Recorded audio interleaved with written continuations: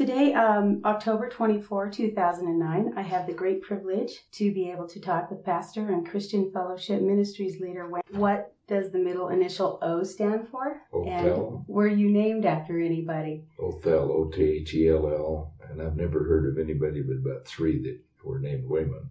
It's not a very I have no idea popular name. where it came from. No idea. Okay. You recently had a birthday. Right? How old are you?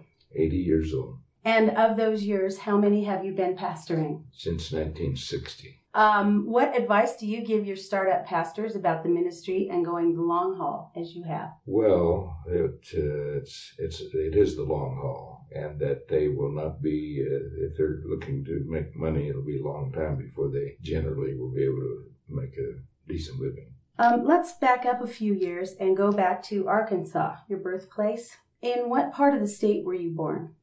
North central part, very close to the Missouri border, Mitchell, Arkansas. Mitchell, Arkansas. Does the name have anything to do with the fact that you, the Mitchells, were from there? Yes, there are a number of family members that are around there, and all of them are small farms, which in those days was nothing more than just bare subsistence. Did you own those farms, or were they someone else's that you shared? No, I don't think they owned them. Mm-hmm. I'd say it was rental properties. Mm-hmm. Yeah. What were your parents' names? My father's name was George Stephen Mitchell, and my mother's name was Ida Sylvester Carrico. What was it that your dad did for a living? Well, my father, while we were there farming, and everyone in that area farmed, he bought an automobile, which is one of the first ones in the entire country there, and bid on and obtained a mail route. He carried the mail. What year would that have been?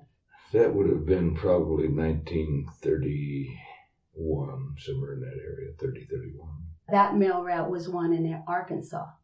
Yes, and then it seems to me that because we lived for a small amount of time in Missouri, just above the border, and so I think that might have been connected with that. I'm not sure of all the details of that. You've got several siblings, and you were the fifth child born to your parents, the baby, right? That's correct. Yeah.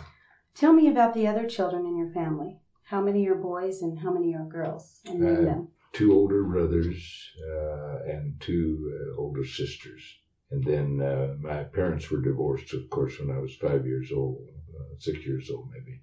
And then my mother remarried, and I have a half brother and half sister. So 7 children total. Yeah, 7, right. What is the difference in age between you and your oldest brother, George? My oldest brother is 10 years older exactly, just about, than I am. And were you close to any of your siblings growing up? Not really, no. With a divided family. My mother lived in Phoenix. My dad lived in Prescott much of my life. And the family pretty much was going different directions. I lived with my father after the girls married early. And and of course the boys were in the military. World War II took away from the family. And so I was with my father when he passed away in Prescott. You've described your father as a drinker and a gambler. Yes, however, he lived a stable life as far as working, because when we came to Arizona, shortly after he came, he bid on mail routes, which were in those days called star route or rural routes today. And at one time had a mail route from Prescott to Clemenceau, which he drove twice a day and once on Sunday, over and back. And then he also had a mail route from Prescott to Bumblebee and a route from from Phoenix to Bumblebee. He owned all 3 of those and then employed people to do that. My mother actually carried the one from Phoenix to Bumblebee. You mentioned recently in a sermon that you saw your grandfather reading the Bible. Do you think he was born again? Yeah, I believe he was. He was actually, my mother says he was a lay preacher for the Methodist Church, early Methodist Church. And so this was your mother's father? Yes. Mm-hmm. And what was his name? Josephus Carrico. At what age were you when you saw him reading the Bible? And did he say anything to you about it? And how did his words affect you? No, I would have been probably just maybe 16 and a half. As after my father died, I went to Phoenix to live with my mother, and he was out visiting, and he was quite elderly. I would say in the 60s, that'd be my guess. And he came out to stay with my mother for a while, and my stepfather, and I was living with them. And so I lived in the back in a small house that was built for me and my older brother, who had gotten out of the military at that time. He would read the Bible in the yard in the summer, in the sunlight, which it must have been spring or fall because it wasn't real hot. He never talked to me about it. I never knew. I have a vague memory of my mother and father in a church service while we were still in Arkansas. So I could not have been over 4 years old or so. And they had some exposure to church, but no knowledge, as far as I know, never any Christian experience. In the early days of the Depression, farmers in the Dust Bowl began to leave the area to find a way to feed their families. And your dad got that contract. Was that part of why he left? Yes. Undoubtedly, because during the Depression, very, very sparse income, very hard times, and there was some kind of program, I don't remember exactly the details, FDR, Franklin Delano Roosevelt, required them to kill a certain amount of their stock, and that had to do with some federal program. It made it a real hardship on people. How long was the trip, and how did your family travel here? Have no idea how long it was. I know it was a long, long ways. And so... You were a small child at the time. Yes. So you probably asked, are we there yet? I would have been 5 years old when we traveled. And so we came over the Verde Valley and over Mingus Mountain. At that time, it was not paved. It was a dirt road. Mm-hmm. That was pretty treacherous. Yeah. What was Prescott like then? Prescott's a very small town. Quite a number of people who had come out and immigrated from Arkansas, Oklahoma. There's a mass migration of people who lived in Forbing Park. That's where all the Okies and Arkies landed. Very austere housing, just very shacks, actually. Did you help your dad with his delivery route? No, I went with him. So in the younger years, I was the only one that was home. And I've been to Jerome Clemenceau many times. As far as helping, I wasn't large enough to help.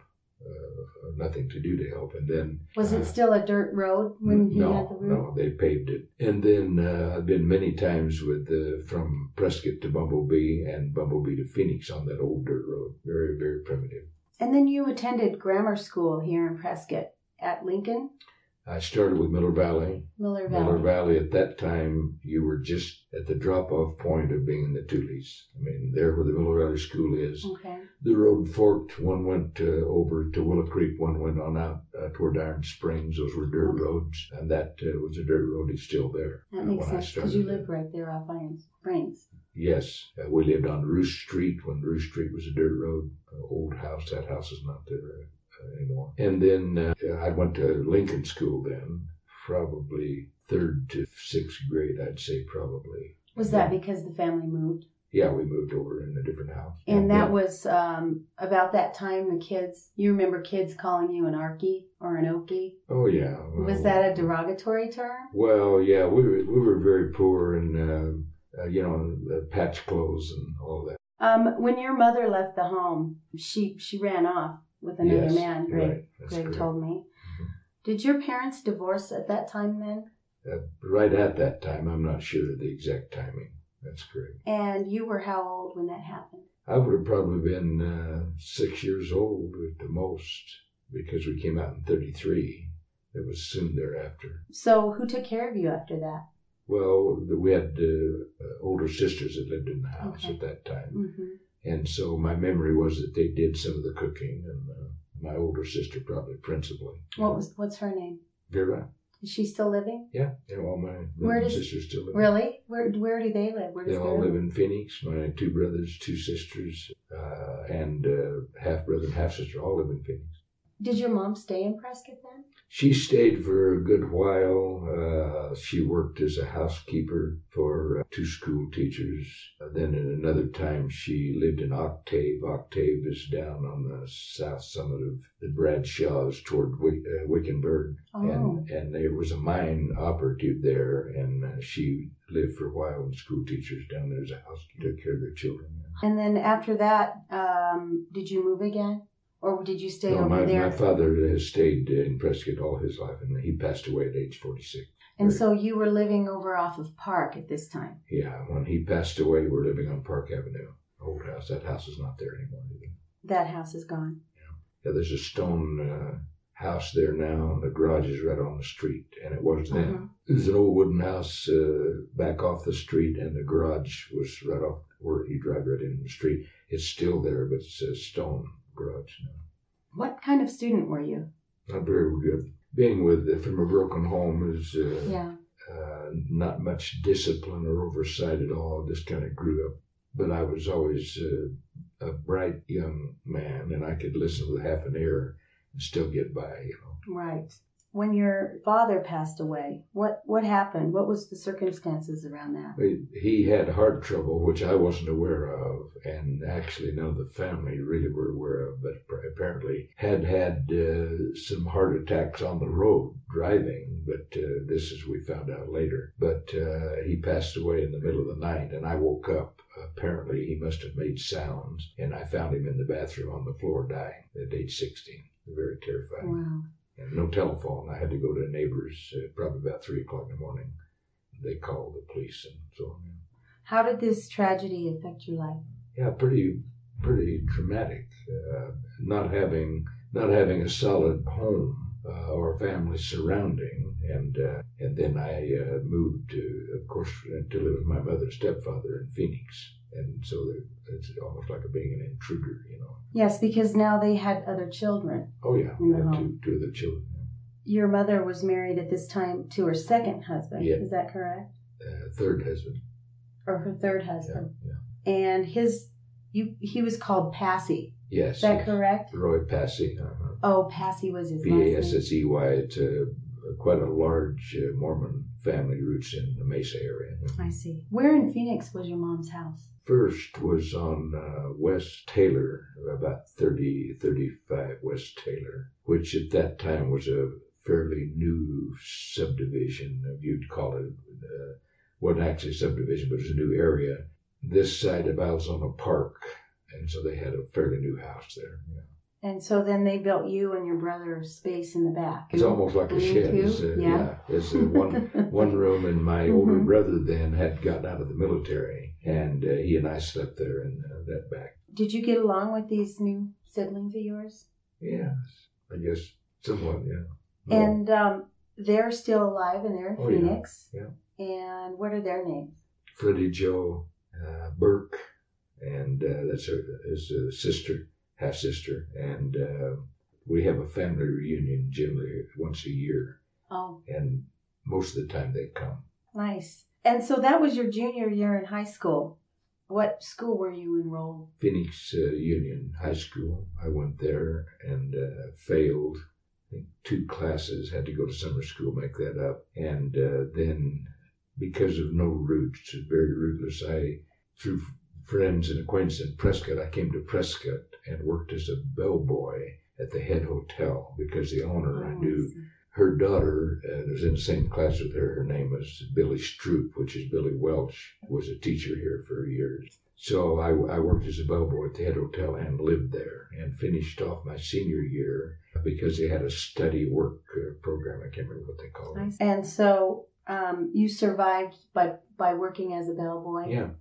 Tell about your years in high school. Did you have friends? And did you play any sports? No sports, no. What did you do for fun? Juvenile delinquent, probably. In those years, Prescott is very, very small, very simple town. And high school was quite a subdued experience. I had a few friends, but I was not ever in the in crowd. Not into sports at all. There was an in crowd then too, huh? Oh yeah, definitely. And so kind of on the fringe.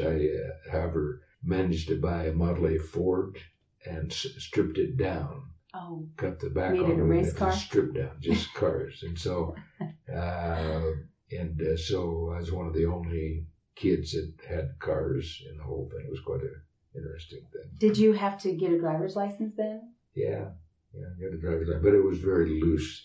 I was telling somebody the other day that I was driving and got stopped by the police just around the corner where the old Fenora Market is. I don't know if you know, be where Copper Basin Road turns out. I was going out that way, got stopped by the police, and no license on the car, no title. You know, they'd put you in prison today. But the policeman just kind of laughed and said, "Go on, you know." When you would bring your shotgun to school, yeah, and store it in your locker, and 22s, yeah. Was that? That's junior high school, where it's up where the courthouse is now. Okay, the Washington. Across from Washington School there. Okay. The courthouse building was the old boys club, they called it, when I came here in 70. And that was a junior high school then. It was the old high school, but they built the new high school. But I went to the junior high school then, and we would take our guns to school. I had friends, we'd walk out Government Canyon, where the Veterans Cemetery, right. Up that canyon, there's nobody lived in there, and go hunting up on those hills. Yeah. It just boggles my mind that you could take your gun to school. And we would even hitchhike. We'd hitchhike. With your guns and with the guns out and go hunting out around Granite Dells and all. And what did you hunt typically, besides rabbit? Well, that was a little bit later, but in those days, junior high, just hunting for rabbits and quail, you know. But then later, I hunted deer. My dad carrying the mail, he would drop me off in Coyote Wash. It was a very good little place to. Nobody lived out there, and up in those little hills. And so he'd drop me off in the morning, and I'd spend all day, and then catch him in the afternoon, the second run when he came back. Wow. And I'd have friends with me sometimes, right. 1, 2. Then a little older, I was 14. He dropped us off in Mingus Mountain because you could hunt deer there without a permit. All you need is a hunting license. I killed my first deer up one of those canyons with a friend of mine. What kind of gun did you use? I had a 30-30 then, 30-30 Winchester, and shot the first deer, little 3-point. Yes. And we wrestled him over the hill because we were just kids, 14 years old. Big. Wrestled him over the hill and drug him all down the hill to the road. We couldn't carry him, we were too little. And by the time we got there, the hair was mostly worn off of one side. Right. And waited for your dad to pull up? Yeah, we waited till he come down and caught him and loaded in and took it home. In your book, An Open Door with Ron Simpkins, you said that you had become a two-bit hoodlum who never got caught. And you remember there were gamblers with loaded dice at the head hotel who would cheat people. Did those guys influence you? And did you start smoking and drinking at this time? Oh, I started smoking probably then, early age, probably before that. But we used to, as a matter of fact, we used to smoke grapevines. I don't know if the grapevines have vents in them, and then cedar bark with newspaper. Wow. Just typical what kids do. And so. Petty theft and road drunks and so on. Nothing. I've heard some pretty wild stories about Prescott. Can you tell us some more about that? In what way? Like about Whiskey Row and what the town was like? Well, the town was pretty wild. I remember they had prostitution down where the Valley National Bank used to be. What is the bank now? There's Rex Arms. It's Chase. Well, everybody knew that it was prostitution. Now it's legalized. It was legalized at that time. Well, I don't know if it was legal, but it was allowed. My thought is probably that it was just there's a payoff behind the scenes. And so when I worked in the head hotel, they had a slot machine as you went around to the restroom. That was so there was gambling too. Gambling too, yeah, and I don't think that was legal either. After graduation, you joined the Air Force? Yeah, after graduation, I actually moved to Flagstaff and worked for a period of time in a Dodge dealership as a parts helper assistant with a brother-in-law. Because I had a sister then, was married to a man who was a mechanic in Flagstaff. I got a job in that garage. then somewhere later that year, I can't remember all the details, but I became unemployed. I think I went to Baghdad and wasn't able to get on at Baghdad because some of our guys that graduated worked at Baghdad, and was good pay and solid employment, but it's isolated, see. Uh-huh. So I didn't get on there, and I remember I went to Flagstaff, back to where my sister lived, and they had moved. I know where, no communication. Oh boy.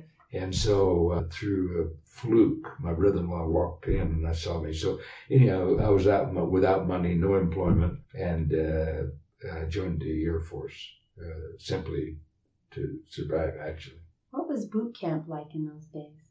Well, I don't think it would have been much different than any boot camp now. They just took green kids that from all walks of life and put them in, and then shaved all their hair off, threw clothes at them, and began to teach them to march classes. Just make someone that would submit to authority is actually what it was. And then from there, you went on to a training school. They gave you testing to see what your adaptability was. And they sent me to Rantoul, Illinois. Can't remember the name of the air base now.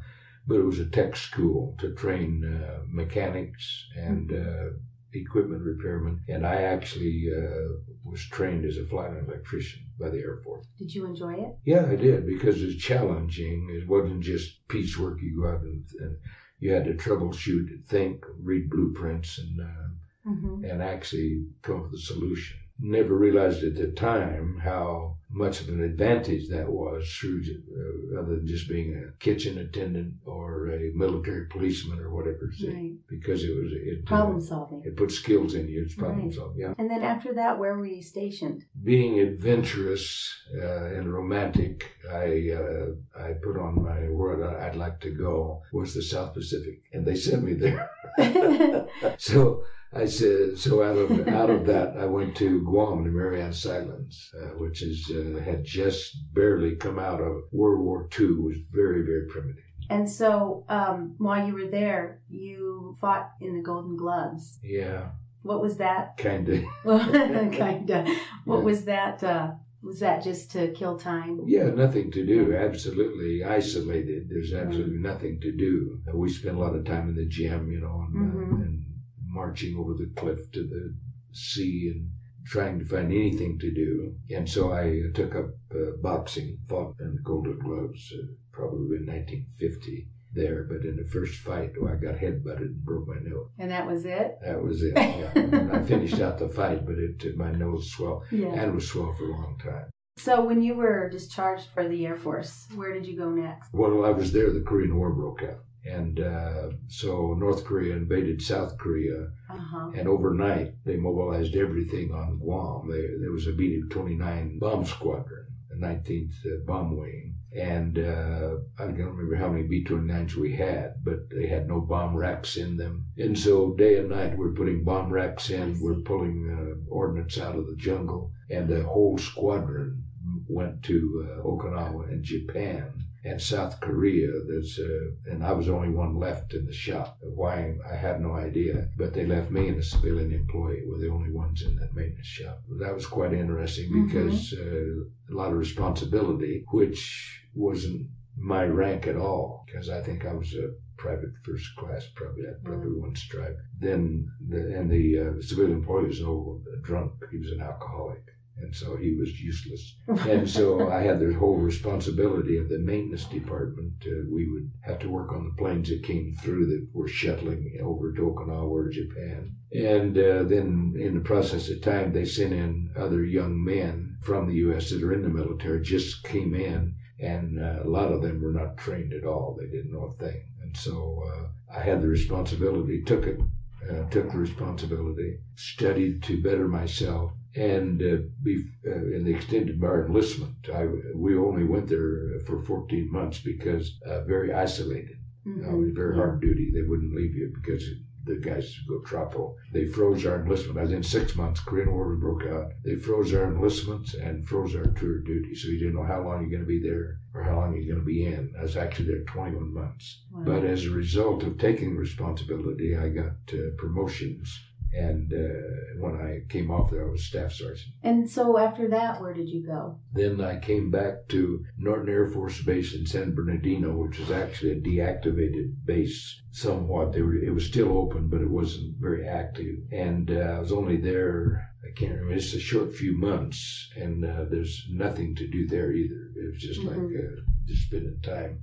But there were men who had been stationed there for a good while, and one of the men that was in the shop where I was got orders for Big Spring, Texas. But he was married, had a family, and he did not want to go. And he asked me if I'd trade orders with him. I said, Big Spring, Texas? Mountain, fishy? Yeah. And so I traded orders with him. And Big Spring, Texas was a training base for fighter pilots. Was the last stage. They flew piston aircraft, T-28, but it was the last stage before they graduated to jets. And there was a 7-year drought had been going on there. They hadn't seen a drop of water in 7 years. It was Big Spring by name only. Not much hunting to go. Nothing but dust. The dust storms would come in. They'd be like 10, 15 feet in the air. Totally like clouds.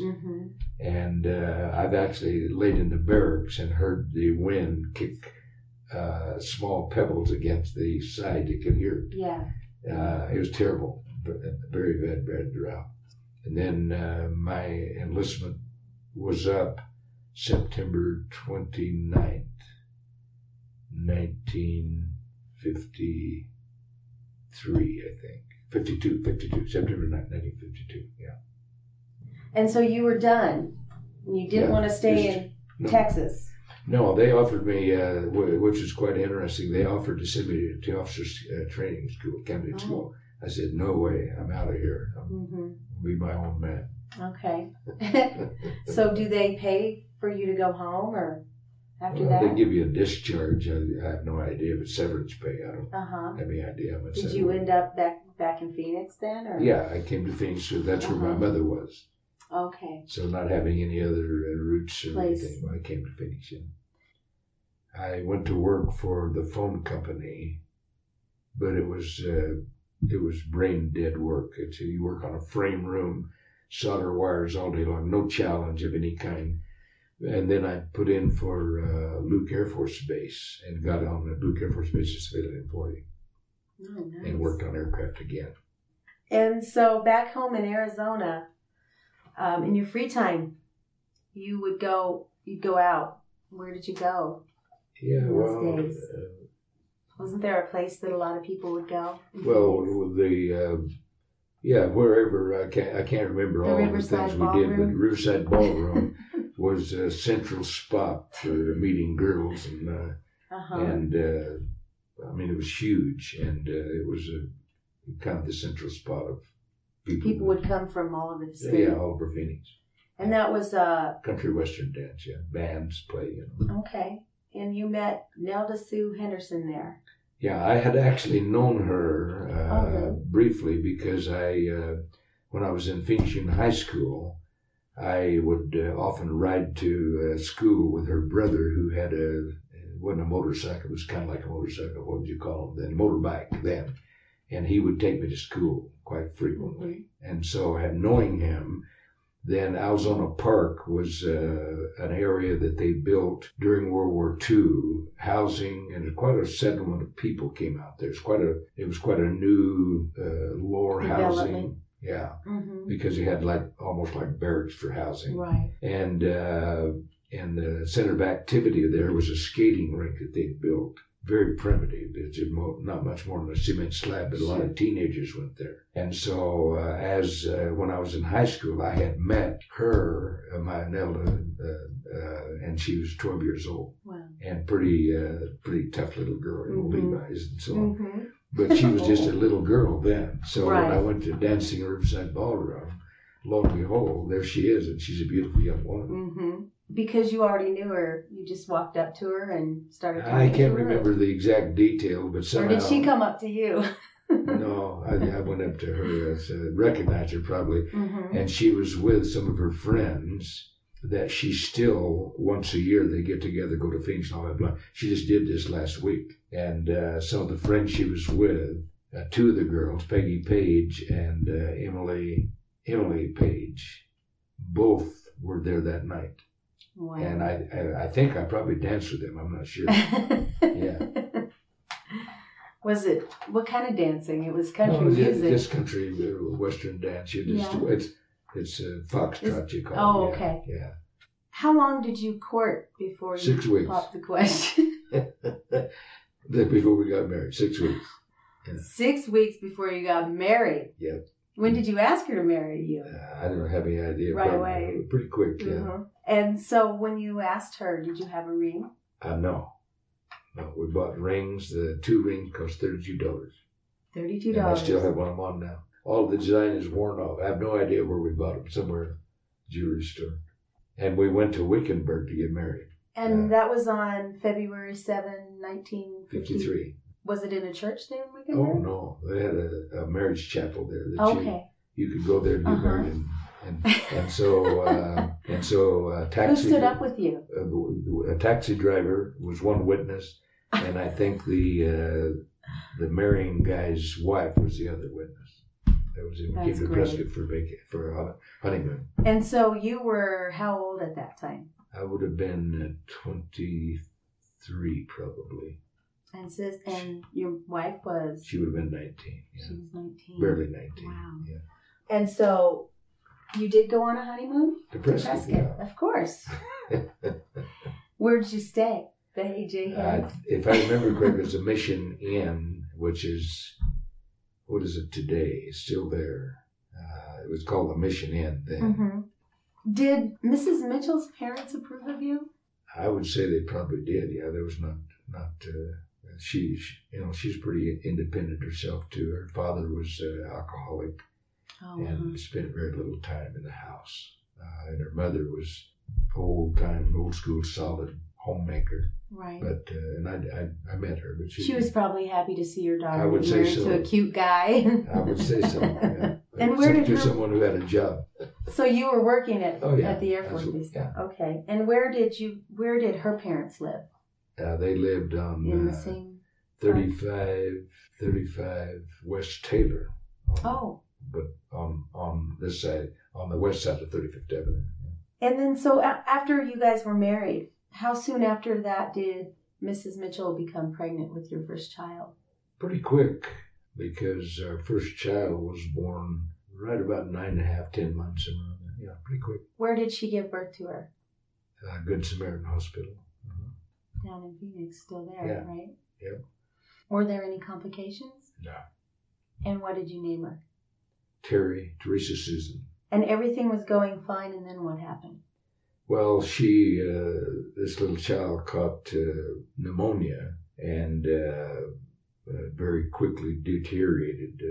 I don't know if it was sun pneumonia or what it was. Mm-hmm. But she began to have seizures, seizure. And we rushed her to the county hospital, and she passed away soon thereafter, which was tremendous trauma to both of us, yeah. And so you were both obviously grief-stricken. Your mother had left you, you lost your father, and now your daughter passed away. Yeah.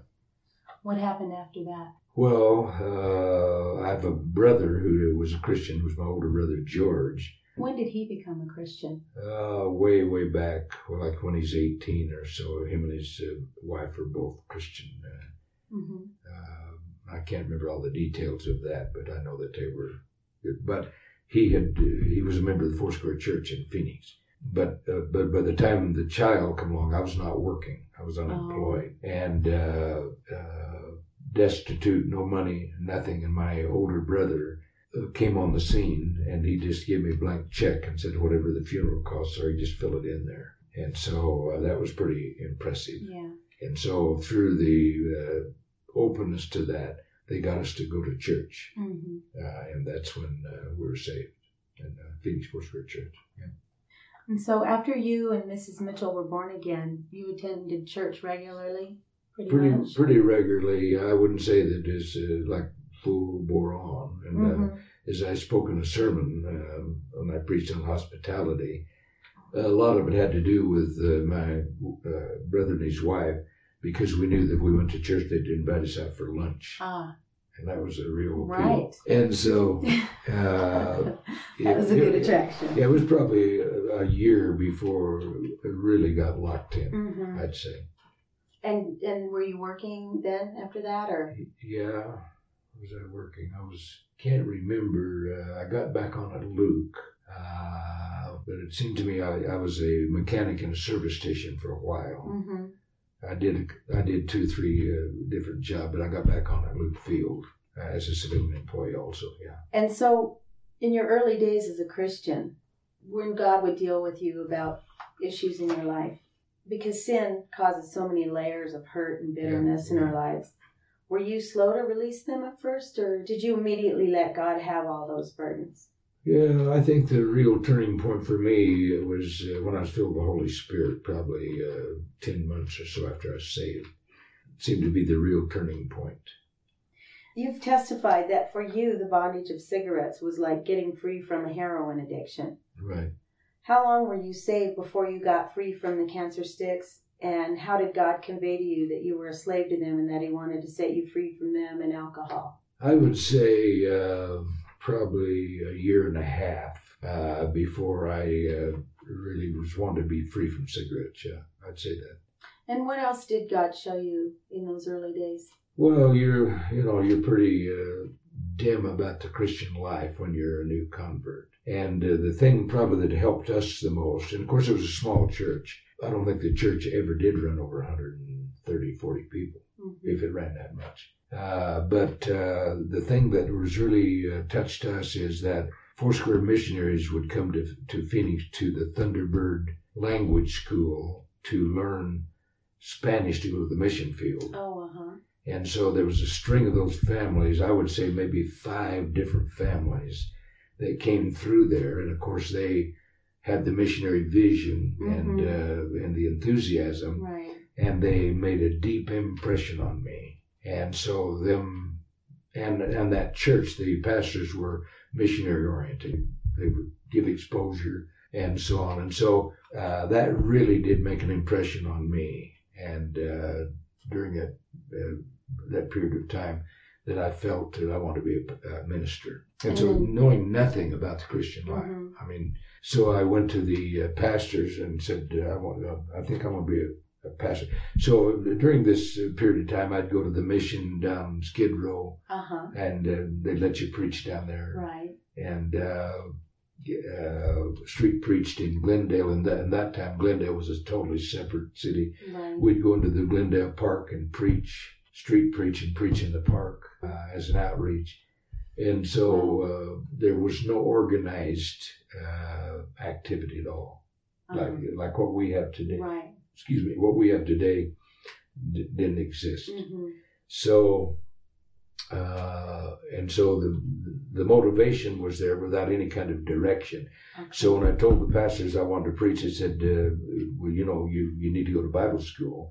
But knowing that they wanted to make an impression, they said, but you can take correspondence and we will teach a class, I think, once a week. So from Life Bible College of Los Angeles, California, I took correspondence courses, but then they taught live once a week. And then they would have a missionary sometimes teach a class. And if a minister came in, like an N.M. Van Cleve, who was a very good teacher, he'd teach a class. And so I did a nearly a year correspondence course. And then I wanted to go on to Bible school and moved to Los Angeles and started Life Bible College. So when you got filled with the Holy Ghost before you went away to Bible school, you also felt God impress upon you that he wanted to move and use you in the nations of the world and in the islands of the sea. Well, yeah, this is kind of an interesting thing, because there's nothing, what you see today in our church is nothing like what we were in. But I answered an altar call one day. There's a group of people there in a little church, and some man came up and laid his hands on me, and it was a dramatic experience. And I thought that somebody opened the side door, because I audibly heard a rushing wind, and I was filled with the Holy Spirit dramatically. And I was still there. weeping and praying when they told my wife, said, when he's finished, we'll close the doors, you go out. And so it was, I don't detract from people get filled with the Holy Spirit. It's wonderful. But it wasn't anything like you see here this week. And this was a dramatic experience. Yeah. During that time, I prophesied about preaching to the nations of the world. And while I was being filled with the Holy Spirit under that power.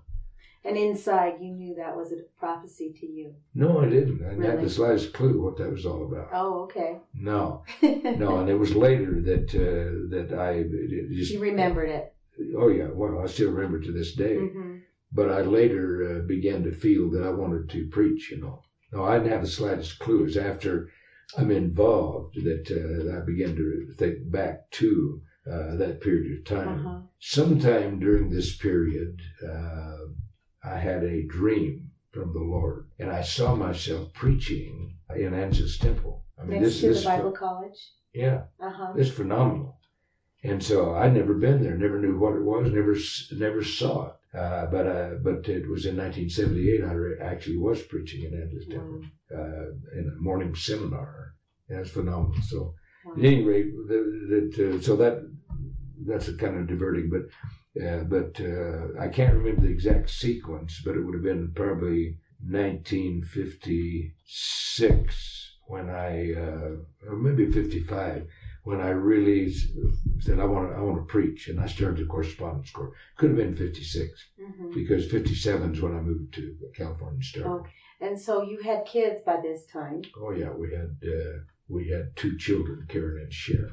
And then while you were at school, you had to work too. Oh, right? yeah, no money. So I worked daytime in a job doing repair work on coin metered washing machine. When I went there, I was working in the aircraft industry. I went to work for Lockheed Aircraft, but they finished off that program and laid me off. I got a job at Douglas, Santa Monica in the missile system, but it was too far a drive. And I, meanwhile, landed this job fixing washers and dryers 10 blocks from where we live. Right. So I said, no, I'm not going to do that. I want to do this. I figured we can make a living at it. And so I would work all day, take service calls all over Los Angeles and Los Angeles County, and go to school at night.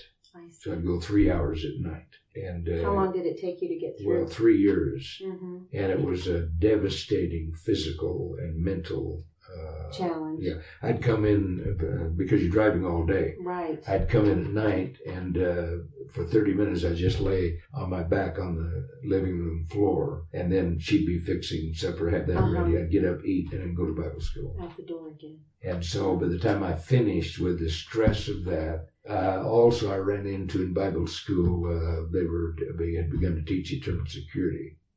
And I knew that wasn't correct. Now, isn't that a Pentecostal college? Oh, yeah, but they infiltrate, see. Oh, okay. And they had people in charge and instructors that were into eternal security. The dean of the Bible college was. So he filled the slots with teachers. And so that, I'm battling against that. I know that's not right, but you're that stressed. So by the time I got out of Bible school, I was stressed out of my mind. And plus, they'd labeled you a rebel. Yeah, I couldn't hack that. And then, of course, my pastors in Phoenix, they knew that was going on, too.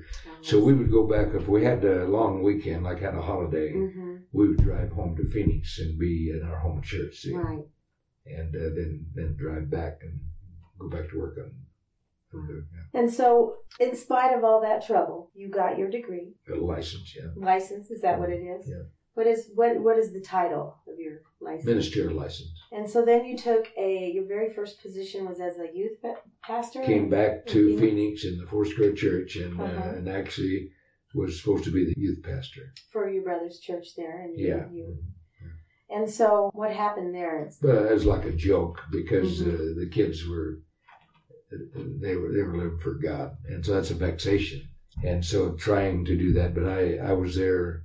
How long was I there? I can't remember how long I was there, but I said, usually I worked some. I didn't draw full salary, but they just helped us some. And so I was there from June of 1960 until 1961, probably early in the year, they offered me the church in Wickenburg. So there was actually probably 17 people in the church and a building and a place to live. And so in Wickenburg, you and Sister Mitchell pastored. Who was the leader of the Foursquare denomination at the time? Ralph McPherson. Okay. Yeah. His mother, Amy, had died by then or just retired? Yeah. She died. Okay. Yeah, she died in 1944, I think. Did you ever get to meet Rolf? Yeah, oh yeah. I've been in the room when they were interrogating me. Oh. Yeah. And so... That's later on. Yeah, that's down the road. And so then, after the Wickenburg church, you fought some battles there and won some? Yeah, so you get out of Bible school and you're oriented to Sunday school. So the idea is you get the children in, then the parents will follow them. Well, that's what folly. It's not true. And the cliche was, and a little child shall lead them.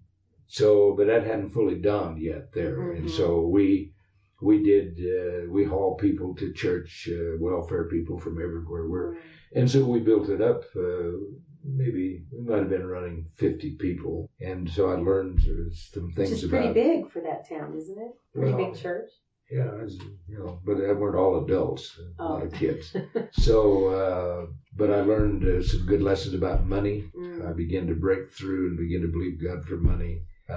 We were working almost exclusively with older people. Right. The only younger people we had would have been the children of one or two families. But it was a session where, and I wouldn't work full time. I'd drive to Phoenix and work one day a week, and that would so we got a place to live on, and enough to keep the wolf from the door. Sometimes I'd work 2 days. They would have employed me full time, but I wouldn't do it. I said I want to put my time in. So I did a lot of studying, a lot of reading, and a lot of that. No musician. We didn't have any musician. They were singing a cappella. And then finally got a musician before we left. A pianist came in from outside. But then, not much potential in Wickenburg. So it's 1,500 people then in the summertime, 2,500 in the wintertime. Oh, right. Because they come into the dude ranch, you see. Oh, really? And then the workers come in there, yeah. I see. It's a big dude ranch. People come in from back east, pay big money to go out and ride a horse and build a campfire. And play money. Cowboy. Yeah. So then after Wickenburg, you guys ended up in Eugene, Oregon. Is that right? Well, no, we first went to Courtenay, Canada. Oh, okay. So I was that on Vancouver Island? Yeah. Okay. So I wanted to go somewhere else. And so in the organization, you apply and they tell you where there's openings and all. So they offered me a church in Vancouver Island, Canada. And that's quite an adventure. So here we launch off. They took a love offering for us in the Phoenix church before we left. I think it was $200. And so, now we've got 4 kids and a business coupe Chevrolet. Would have been a 52 probably. We load everything we have in a little box trailer. And somewhere in California, we had car trouble. Made it off the freeway, and luckily there was a garage right there, and it had a cracked head in the car. And so I think it was like $175 it took of that. So we make it into Canada. We're landed immigrants, they called us, and rode the ferry to Vancouver Island and took a church there where the pastor had run off with the Sunday school superintendent or something. And so that was a broken down church. And they stuck you with these broken down churches. That's all I got, yeah. So we were there a year. So there we did child evangelism. My wife helped me. We did flannel graph out in these little settlements out from Courtenay. And still running the Sunday school thing. We're still on that. Broke the record. You would take the stories out to people? Yeah. I see. Oh, yeah. And you know what flannel graph is? Okay. So that was the latest technology then. Wow. So we're a child evangelist. So, good experience. We had you're trying to solidify and then, but I became discouraged in not seeing the thing really go. Right. She became pregnant again. She wasn't happy about that. And so I came back to Scottsdale, Arizona. And so I started. But that time I'm pretty disturbed about the Foursquare. It's not, the whole thing is not gelling.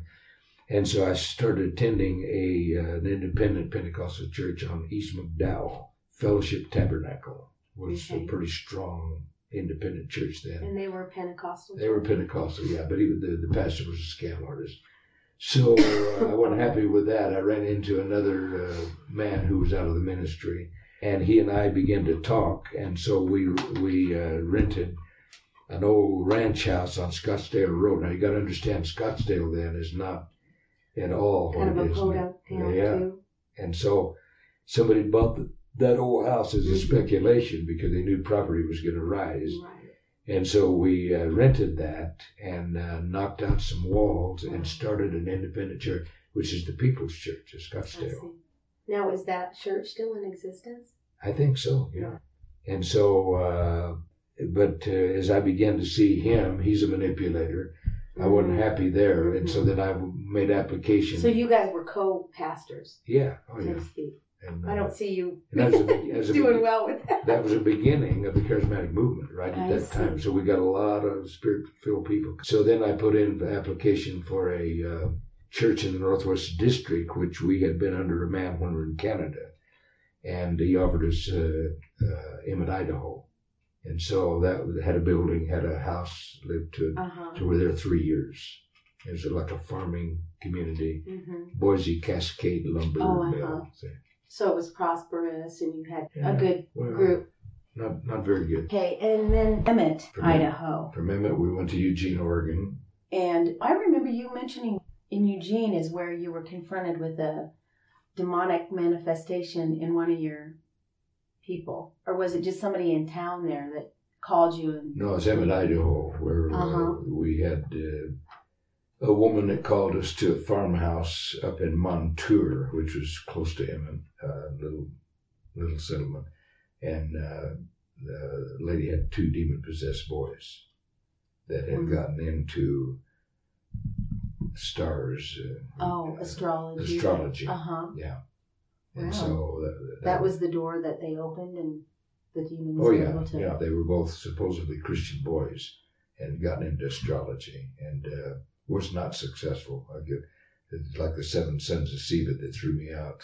You didn't understand how to deal with it at that time. No. And that was in Emmett, and then you guys ended up going to Eugene. Eugene, Oregon, yeah. And how was that? Well, and that was where we took the church...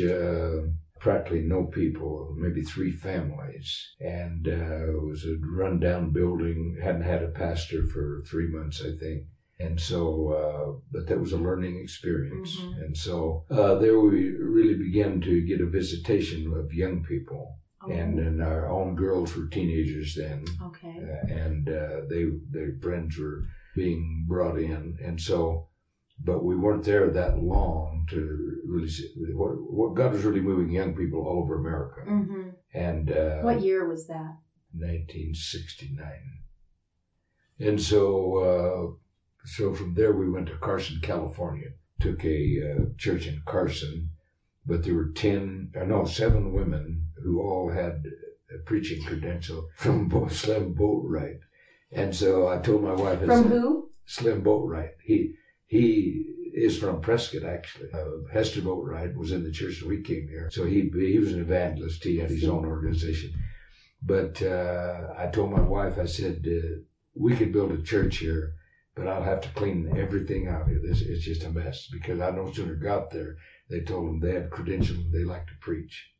So I had wanted to come. By that time, I'm pretty jaded about the denominational thing. And so I had wanted to come to Prescott before, but they wouldn't open it to me. And so they called me from there and said, Prescott's open, are you interested? So the pastor had to run off with the Sunday school superintendent. His son had to run off with the pianist, I think. And it was devastated. So once again, they waited until the thing was falling apart to give it to you. And desperate to get anybody to come in here. Do you feel now that it was God's plan all along to hone you for His I'd say so. ministry? Yeah. For all these broken places with all these broken people? Yes. And how did the Foursquare leaders at that time help you with the financial burden of moving to No, these? never. You moved on your own. We went to conventions. I had a Veterans Administration insurance policy, which you got a rebate on every year. We'd use that to go to convention. When I went to Eugene, it was the parsonage was absolutely devastated, and I got them to send me, I think, $200 to help get a sink in order and so on. But when we came to Prescott, they helped me with 3 months. I think at $100 a month, if I recall correctly, and that's it. But we moved on our own. There's nothing. And then typically, isn't that the way most denominations work? I'd say that it is. To this day? I'd say most of them. That's so what we do is totally foreign. Many of the principles that I practice and put into these people, some of the Lord dealt with me about and revealed to me now, are because of what we experienced then. What you lived through. Getting men equipment. We had men equipment. You know, I preached for years out of PA system. There was no PA. By the time Sunday's over, you're croaking. What state? I mean, besides the congregation here in Prescott was pretty shot. There was how many people left after the? There's 29 people, including my family of 7 in the first service. And what impact did the dedication of Bob and Sharon Allen have on your life? Well, major help. Bob and Sharon and the Copelands were the 2 families that were left. And we had an older couple. We had the Baileys, the Victoria Johnson, today Baileys. Those families were all there, but they were not that solid. I mean, they're not.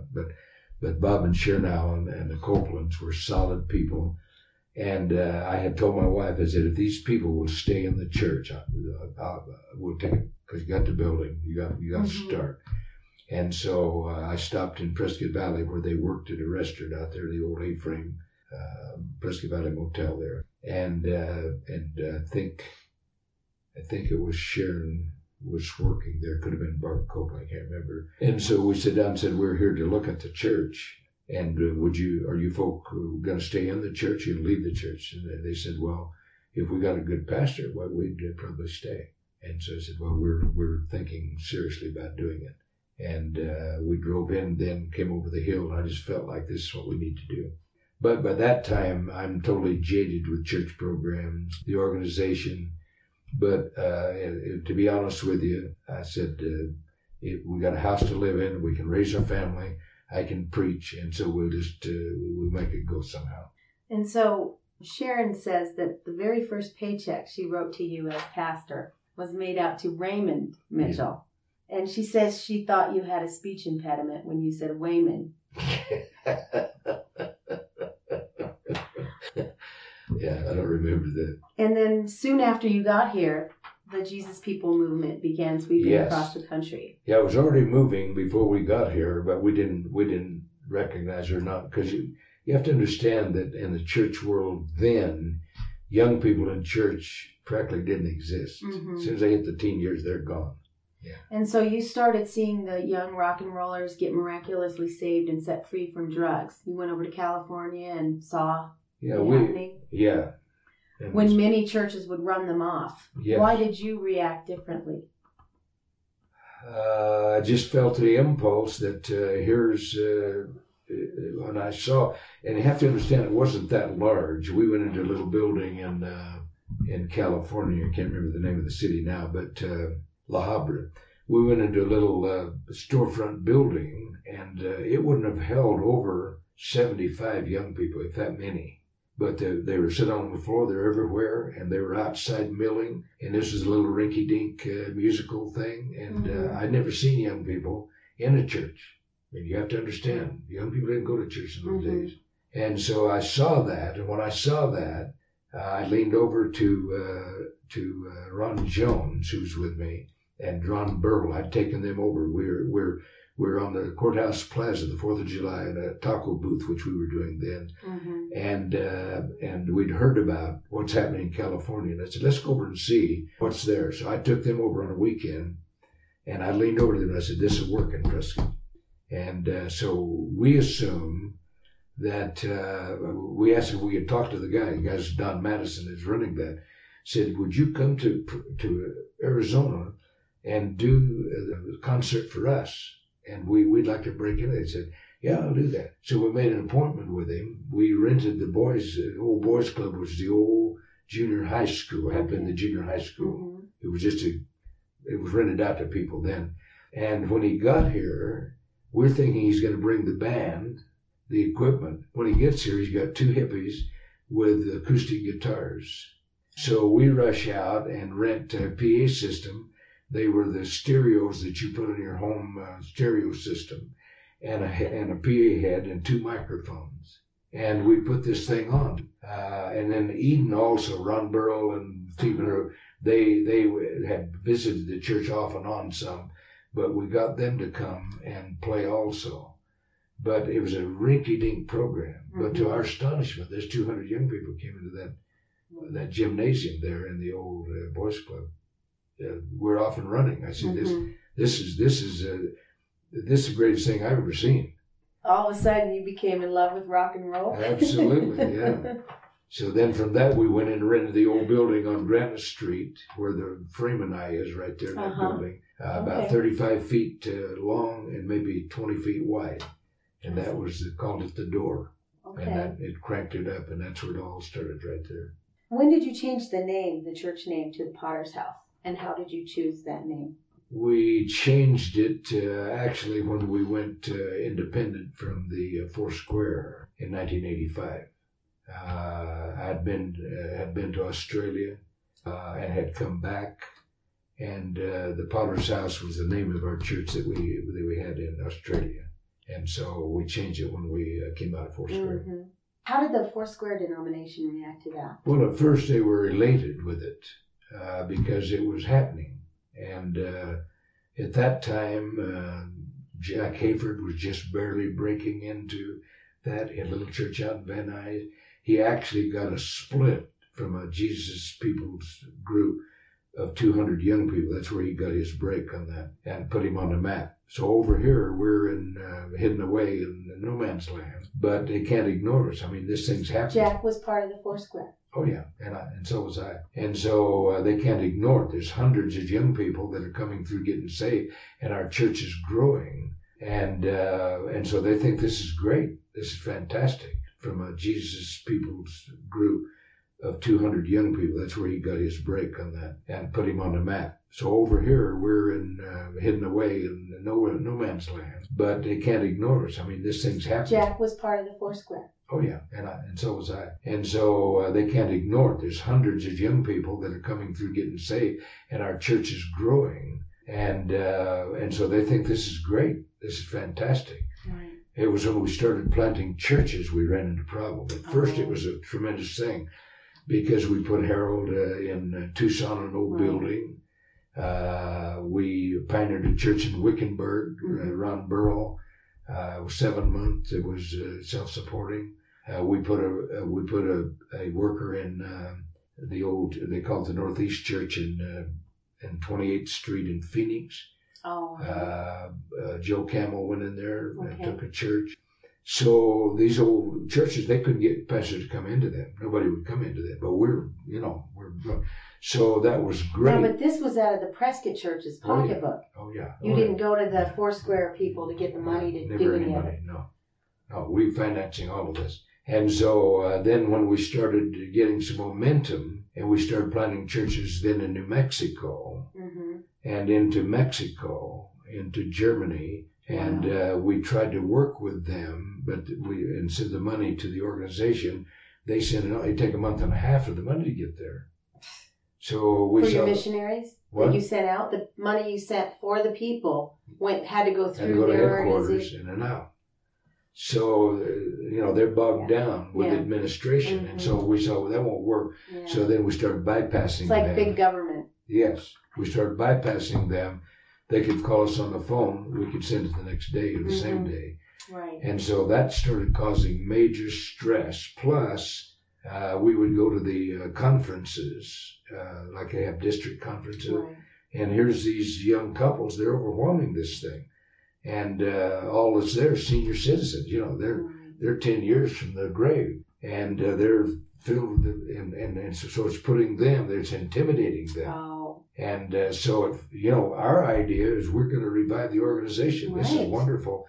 But what we don't understand is happening is this groundswell of resentment. And when we went to Glorieta, New Mexico in 1983, my wife and I, because I was a division superintendent, you have a meeting first with all these and with the international board to buy laws. They buy you a dinner and talk about things. And so the first speaker said, I want to make a motion. I want to make a motion that we throw the Arizona Fellowship out of the Foursquare. They caused us a major problem. So we're sitting there. So here's 300 people in this room, and for 2.5 hours they thrash us over. And so I saw there, we're not going to it's all over. It's done. So out of that, I went to and called Harold Warner on the phone. I said, Harold, they ain't going to accept us. Not going to happen. And then what I tried to do, I said, let all of our guys be independent. I've been Foursquare for 25 years. I'll just stay and plant churches. I know that they won't remove me because I know how they operate. And so I'll just stay Foursquare. We keep planting independent churches. That's what we'll do. But God just dealt with me, and I felt like I'd been molested. Mm-hmm. And not until I said, no, I'm going out. I don't care what it costs. As soon as I did that, I had a release in my spirit that it's got to be separated from that. And so that's when we started our course in 1985. And so then at that time, you basically what you did was rebought everything back from the organization that you'd already built. We bought back the building and airplane and all the equipment for $520,000. To say the least, a lesser man would have thrown the towel in long ago when the forces you had to withstand came against him. What did you do to gain victory when local governments tried to stop the gospel from being presented outside the church walls? Well, we've had some court cases, like against the school. We won a case against the school. We tried to stop our kids from passing tracts and witnessing. At Prescott High School, we won that case. We won some $68,000 for lawyers' fees back. We took them to court. They tried to stop us from using the property where the church is now for conferences and a tent. We had to take that to Phoenix. It cost us $22,000. Was that the one that you won at the Superior Court level? In Phoenix, yeah. And got a ruling. They said you can't stop them from having church. If they're making noise or dust or whatever, or danger, you can stop it. You can't stop them from doing that. We had a public meeting. They tried to stop us from using the plaza. Had a big meeting in Hendricks Auditorium. And various times we had young people arrested on the plaza. The teenagers, they let go, but they prosecuted a black girl from Phoenix, and we defended her. It cost us $17,000. So basically, you're looking at me like this super fight, but I don't see myself that way at all. But just standing up for what's right, mm-hmm. and having the determination, you're not going to run over us. That we have rights in America. Right. Thank God. You've witnessed firsthand God's mighty power to heal bodies, change lives, and turn total skeptics into passionate believers in Jesus Christ. Yet you yourself have been betrayed, disappointed, and personally attacked by the very ones you were instrumental in helping save and support in ministry. How have you been able to withstand so much personal anguish over the years and still keep going like you do? Well, it's you have to decide that you're going to do what God called you to do.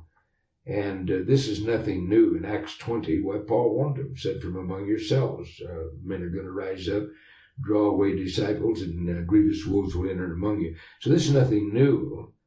You simply have to keep perspective.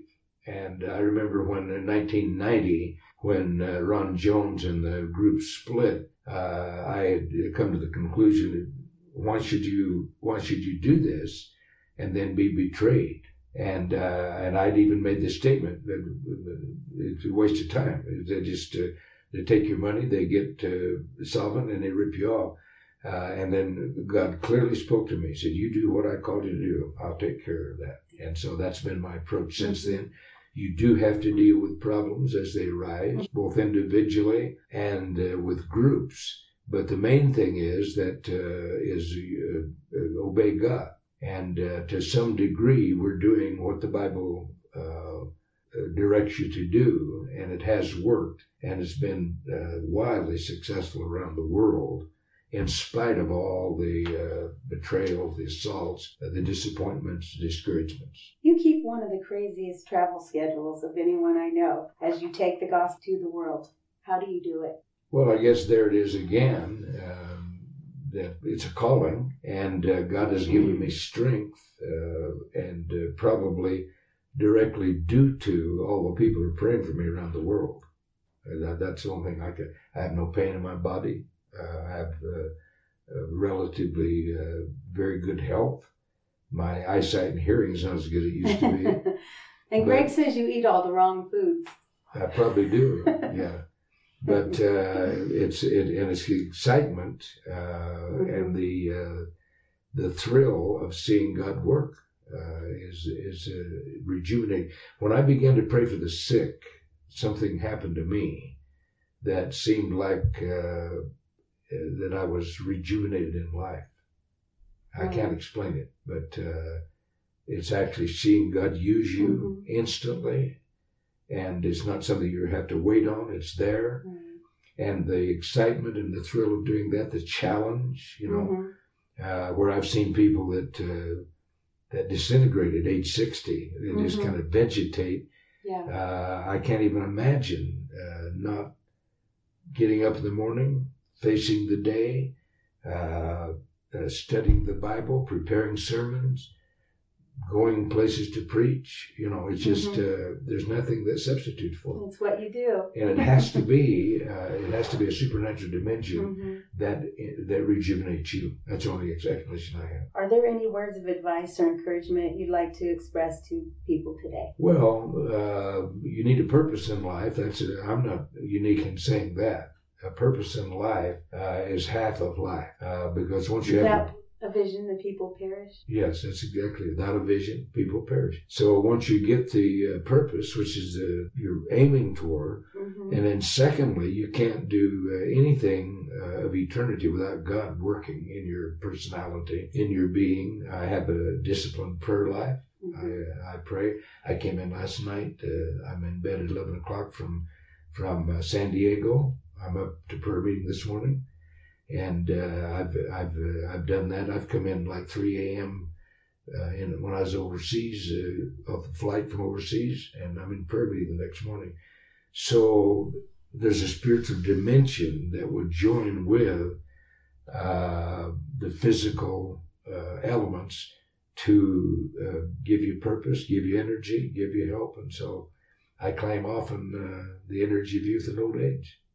There you go. But I want to say, as you're finishing this off, that none of what I've done I could have done without a wife that is willing to back me, encourage me, go with me, and she's traveled all over the world, 3 times to Australia, and sometimes in very sparse circumstances. Most of our early ministry, we could have qualified for welfare any city we ever pastored in. And she's been a major help. Massive help. Regulation, living on what we were making, and discipline, financial manager. She sewed clothes for the kids. Lived on whatever budget we had, and she's just been a wonderful, wonderful woman. And so what God has accomplished in our ministry, a large part of that has been because she's a normal wife and has taken her place and fulfilled it. Thanks again for listening to the free version of the VBPH Sermon Podcast, where we post sermons on Mondays, Wednesdays, Fridays, and Sundays. We also have a premium version of this podcast, which posts sermons and interviews every single day of the week. So why would you want to subscribe? I'm glad you asked. I have 5 reasons for you. Number 1, on the premium version, we post full versions of Testimony Tuesday, Pastor Campbell Thursday, and Study Day Saturday. If you'd like to hear those episodes, then subscribe now. Reason number 2, uninterrupted listening. We remove all ads and all extraneous content from our premium feed. Reason number 3, premium episodes always release 6 hours earlier than the free version. If you're an early bird, it's a great reason to subscribe. Number 4, our subscribers will gain access to our sermon chat group on WhatsApp, where we interact directly with listeners around the globe. If you'd like to chat with other premium subscribers, subscribe today. And finally, every dollar we raise goes to world evangelism. This is the best reason to subscribe, because you are helping us launch churches all around the world. We don't put one dime in our pockets. Everything that we raise from this podcast will go directly to Thursday night of Chandler Conference. So please subscribe today by using the links in the show notes below. Thanks. Thank you for listening to this episode of the VBPH Sermon Podcast. When you listen to these inspiring messages, you are helping to send missionaries from the Chandler Bible Conference in September. If you loved what you heard, please send this message to someone that needs to hear it. Then leave us a review using the links in the show notes so that everyone who wants to find this podcast will see it when they search for it. We cannot thank you enough. See you next time.